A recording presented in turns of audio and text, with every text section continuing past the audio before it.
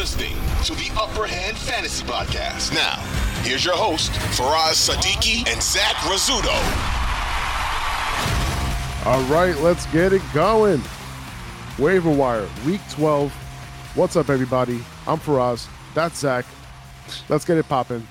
We're in the home stretch here. We're only a couple of weeks away from the playoffs. We got a couple guys in the waiver wire that might help you get a win or two.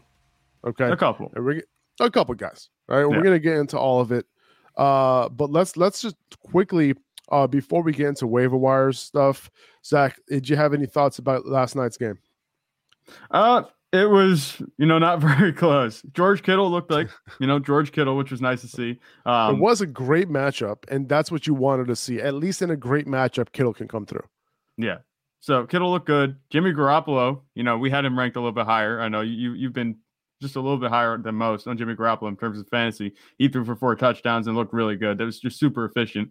The game wasn't even close, but, that was like a hyper efficient performance. I didn't think Jimmy Garoppolo had 4 touchdowns in him. I'll be honest. I thought maybe 2 or 3 was the cap, but 4 touchdowns, I'll take it. Brandon Ayuk, was on the beneficiary of those 4 touchdown passes. He caught 2 passes and they were both touchdowns. So that saved his day for fantasy. But outside of that, Deebo Samuel, he had a rushing touchdown. You said yesterday when we were talking about the underdog props, it only takes 1 run for Deebo Samuel to hit that over the higher. And he did. It was actually the longest touchdown, I think, on the ground of his career, they said.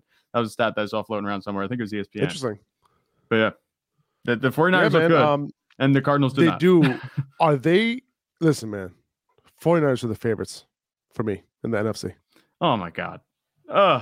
We're doing this? Well, you just saw they've been the favorites for me. Oh, man. They've been the favorites for me for a couple of weeks now. Yeah. Because of the fact that once they got Christian McCaffrey, I was just like, it's it. Like, if everyone stays healthy on this offense, they have a good offensive line. They have a good enough quarterback to get it done. Like, he's not going to do – this is probably the last time in his career he's going to throw for 4 touchdowns. And, this defense is good. They have some vulnerabilities in the defense, no doubt about it. And, some teams are capable of putting up points against them, but most aren't. And I think that, listen, man, I like Dallas. I think the Dallas, I would say right now, like, it's going to be close, right, between Dallas and Philly. But if I had to choose one team, I'm going with the 49ers. Here's where you see, I think where the difference is this. Here's the difference. And this is not a good argument. If I'm going to try to argue for the 49ers, like, this is not a good one. I think if you're going to pin it on something, Jimmy G is the vulnerability, right? Because we've seen in big moments in the past where Jimmy G has made a bad decision. And it's happened a couple times in the playoffs, Super Bowl even, right? Missing George Kittle wide open. Like, 49ers fans are never going to forget that one because they could have won that game. And they would have been Super Bowl champions that year if he hit that throw wide open. Kyle Juszczyk, another one. Big, wide open. Missed, what I'm saying? And interceptions. Like, that is the vulnerability there. You're exercising demons here on the podcast. I don't think that. Well, I mean, I'm not even a 49ers fan, and I know 49er fans listening. You're giving Dak them Prescott. 100%. Dak Prescott. I don't think he's a guy who. I think he'll make the play when you need to. Jalen Hurts. We haven't seen him in those big moments yet, so that remains to be seen. But that rushing ability, like when you need that first down. You know what I'm saying? I feel like he can do that for you. But, you never know. Obviously, Jimmy G has been in the big dance. Jalen Hurts hasn't. So, you never know how he's going to perform. We'll see. He hasn't been in those big moments just yet. But it's going to be interesting to watch, man. The NFC is going to be interesting. The AFC, also a lot of close teams. So the playoffs this year, to me, are very interesting compared to the last couple of years to me. Like, there's some good teams, you don't know who's the favorite, right? The Bills getting some losses, and on the AFC side, you're like, well, who is it, right? The Chiefs looking good, so the Chiefs are the only team that I can say solid, they're a good team. They're not going to lose any games that they shouldn't lose. That's just the way that the Chiefs are. But that's how it's looking right now. Like, as of right now, as of today, the Chiefs are the best team in the AFC. Yeah, I'd say even in the NFL, they're so consistent. Just the way that Patrick Mahomes plays, he's obviously the reason that they're playing so well. I still think that Chiefs defense is a vulnerability. And that's That's the only issue. Now, obviously you have a quarterback who can keep up with any team, right? And they have a couple weapons now. Let's see if Kadarius Toney's hamstring can get right, for the playoffs, and maybe he can do something for them. Who knows? Maybe he can contribute. That would be nice because he did not contribute to fantasy rosters last week. But okay, I digress. All right. Any other notes?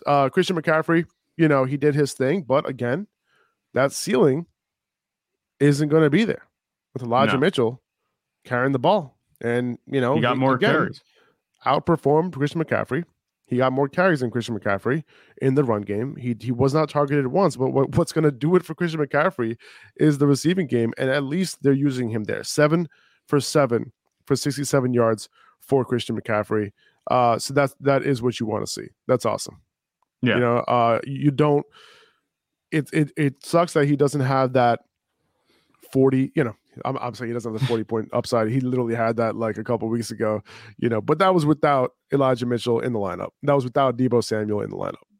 Yeah, I think he maybe 40-point upside might be kind of out of reach at this point, but I still think he can have RB1 type upside. Of course. Overall in the week, absolutely. Oh, okay, yeah, no, that makes sense. I agree because listen, all he had to do was score in this game for him to reach that 25 point threshold. If he scored this game, like he would have had 25 points in this game. Yeah, so that's the thing that's not concerning me. It's because did he score last week either? I don't think he did. He didn't score last week either. He scored once. I guess. Oh, he did? Yeah, 14 for 30 and a touchdown on the ground. But, he's producing. He got that touchdown early, yeah. The floor has not changed, and it's a very high floor for Christian McCaffrey. You're not worried about that. The receiving work is going to be there. Elijah Mitchell is just like we talked about. He's just going to be a thorn in the side for Christian McCaffrey managers, but I don't think Christian McCaffrey's value has gone down at all. We know what he can do, and this is still a much better offense than he was on in Carolina. So it didn't necessarily flow through him this week. George Kittle came out, had a big game. Deebo Samuel got a rushing touchdown. That easily could have been Christian McCaffrey's. Brandon Ayuk was hyper efficient with his 2 catches on 2 touchdowns. It was just a really good day overall for the offense. But in games where not everything is clicking like this, they're going to be turning to Christian McCaffrey a ton. And it's not like they didn't give him plenty of touches last night. When you think about how receptions stack up to carries, technically with the weighted opportunity, that's like 20 touches on the ground there. What he just got in terms with his volume in the passing game. 100%. You're absolutely right about that. And it's funny because like Deebo Samuel and him both had 7 catches, but Christian McCaffrey ended up outperforming him in the receiving game. Yeah. All right. Oh, also Rondale Moore, dude, super disappointing, right? Like he was coming into this amazing matchup, right? We know San Francisco has been one of the worst teams against slot receivers. That's one of their big vulnerabilities on defense. And Rondale Moore was coming into a good game. It was going to happen. But he had that early groin injury. I think it was the first play, wasn't it? Yeah, it was the first play. Absolutely. Yeah. And Greg Dortch came in and did his thing. 9 targets. What was it? 9 targets. I think it was 9 targets. 8 catches. Targets. Yeah. No, 9 catches. Maybe it was 10 targets. Yeah, 10 targets. 10 targets, 9 catches, 103 yards. Okay. And we'll talk about him. He's on the waiver wire list, obviously. So we'll get to him and we'll talk about a little bit more about him. But yeah, he's got it done early in the year, when Rondale Moore was missing. I think Rondale Moore, what did he have? A hamstring injury, I think it was. Early on. I think that's what it was, yeah. And the soft tissue injuries. It says groin, actually. No.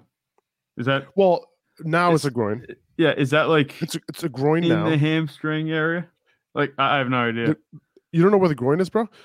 I never took a basic biology classes. No, so, I'm just saying it's general vicinity. Like I don't know, maybe it's like some humongous hamstring pull that goes all the way up in there. Zach, aren't you a gym bro?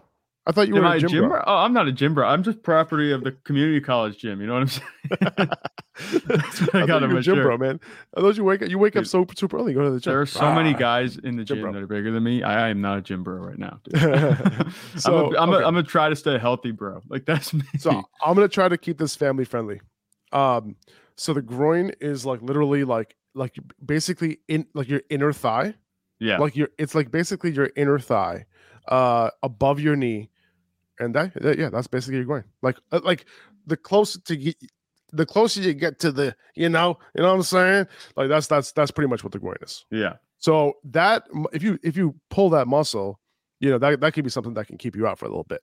Yeah. So that kind of Yeah, that kind of goes back to your hamstring. Your hamstring kind of wraps around. No, Your hamstrings in the back, Yeah. and your groins on the inside, yeah, of the upper leg, basically. right. But yeah, dude, like, soft tissue injuries seem to be bothering this guy. So I think he's going to miss at least a week, maybe more. So I'm not prioritizing Greg Dortch. Like, you'll see where I have him ranked. I think I have him ranked in the top 10, but not, top 5 or anything. But he's worth picking up because of what he's done early on in the year. And we'll talk about that in a few. But super disappointing. I know a lot of people were going into last night's game with Rondale Moore left, maybe down a couple points, just needed him to have a decent game, and didn't come through. It's brutal. Imagine having Rondale Moore yet to play and you're up by a tiny little bit. And it sucks because Dortch had an amazing game and all those targets would have went Rondale's way. Yeah. To be honest. That could easily have been Rondale Moore's stat line. And I bet he probably adds a touchdown. I don't know. I bet mean, it is Colt McCoy throwing, does, but he probably does more with it. You know what I'm saying? He probably does more with it. It's a knee slapper right there. 2400 Sports is an Odyssey company.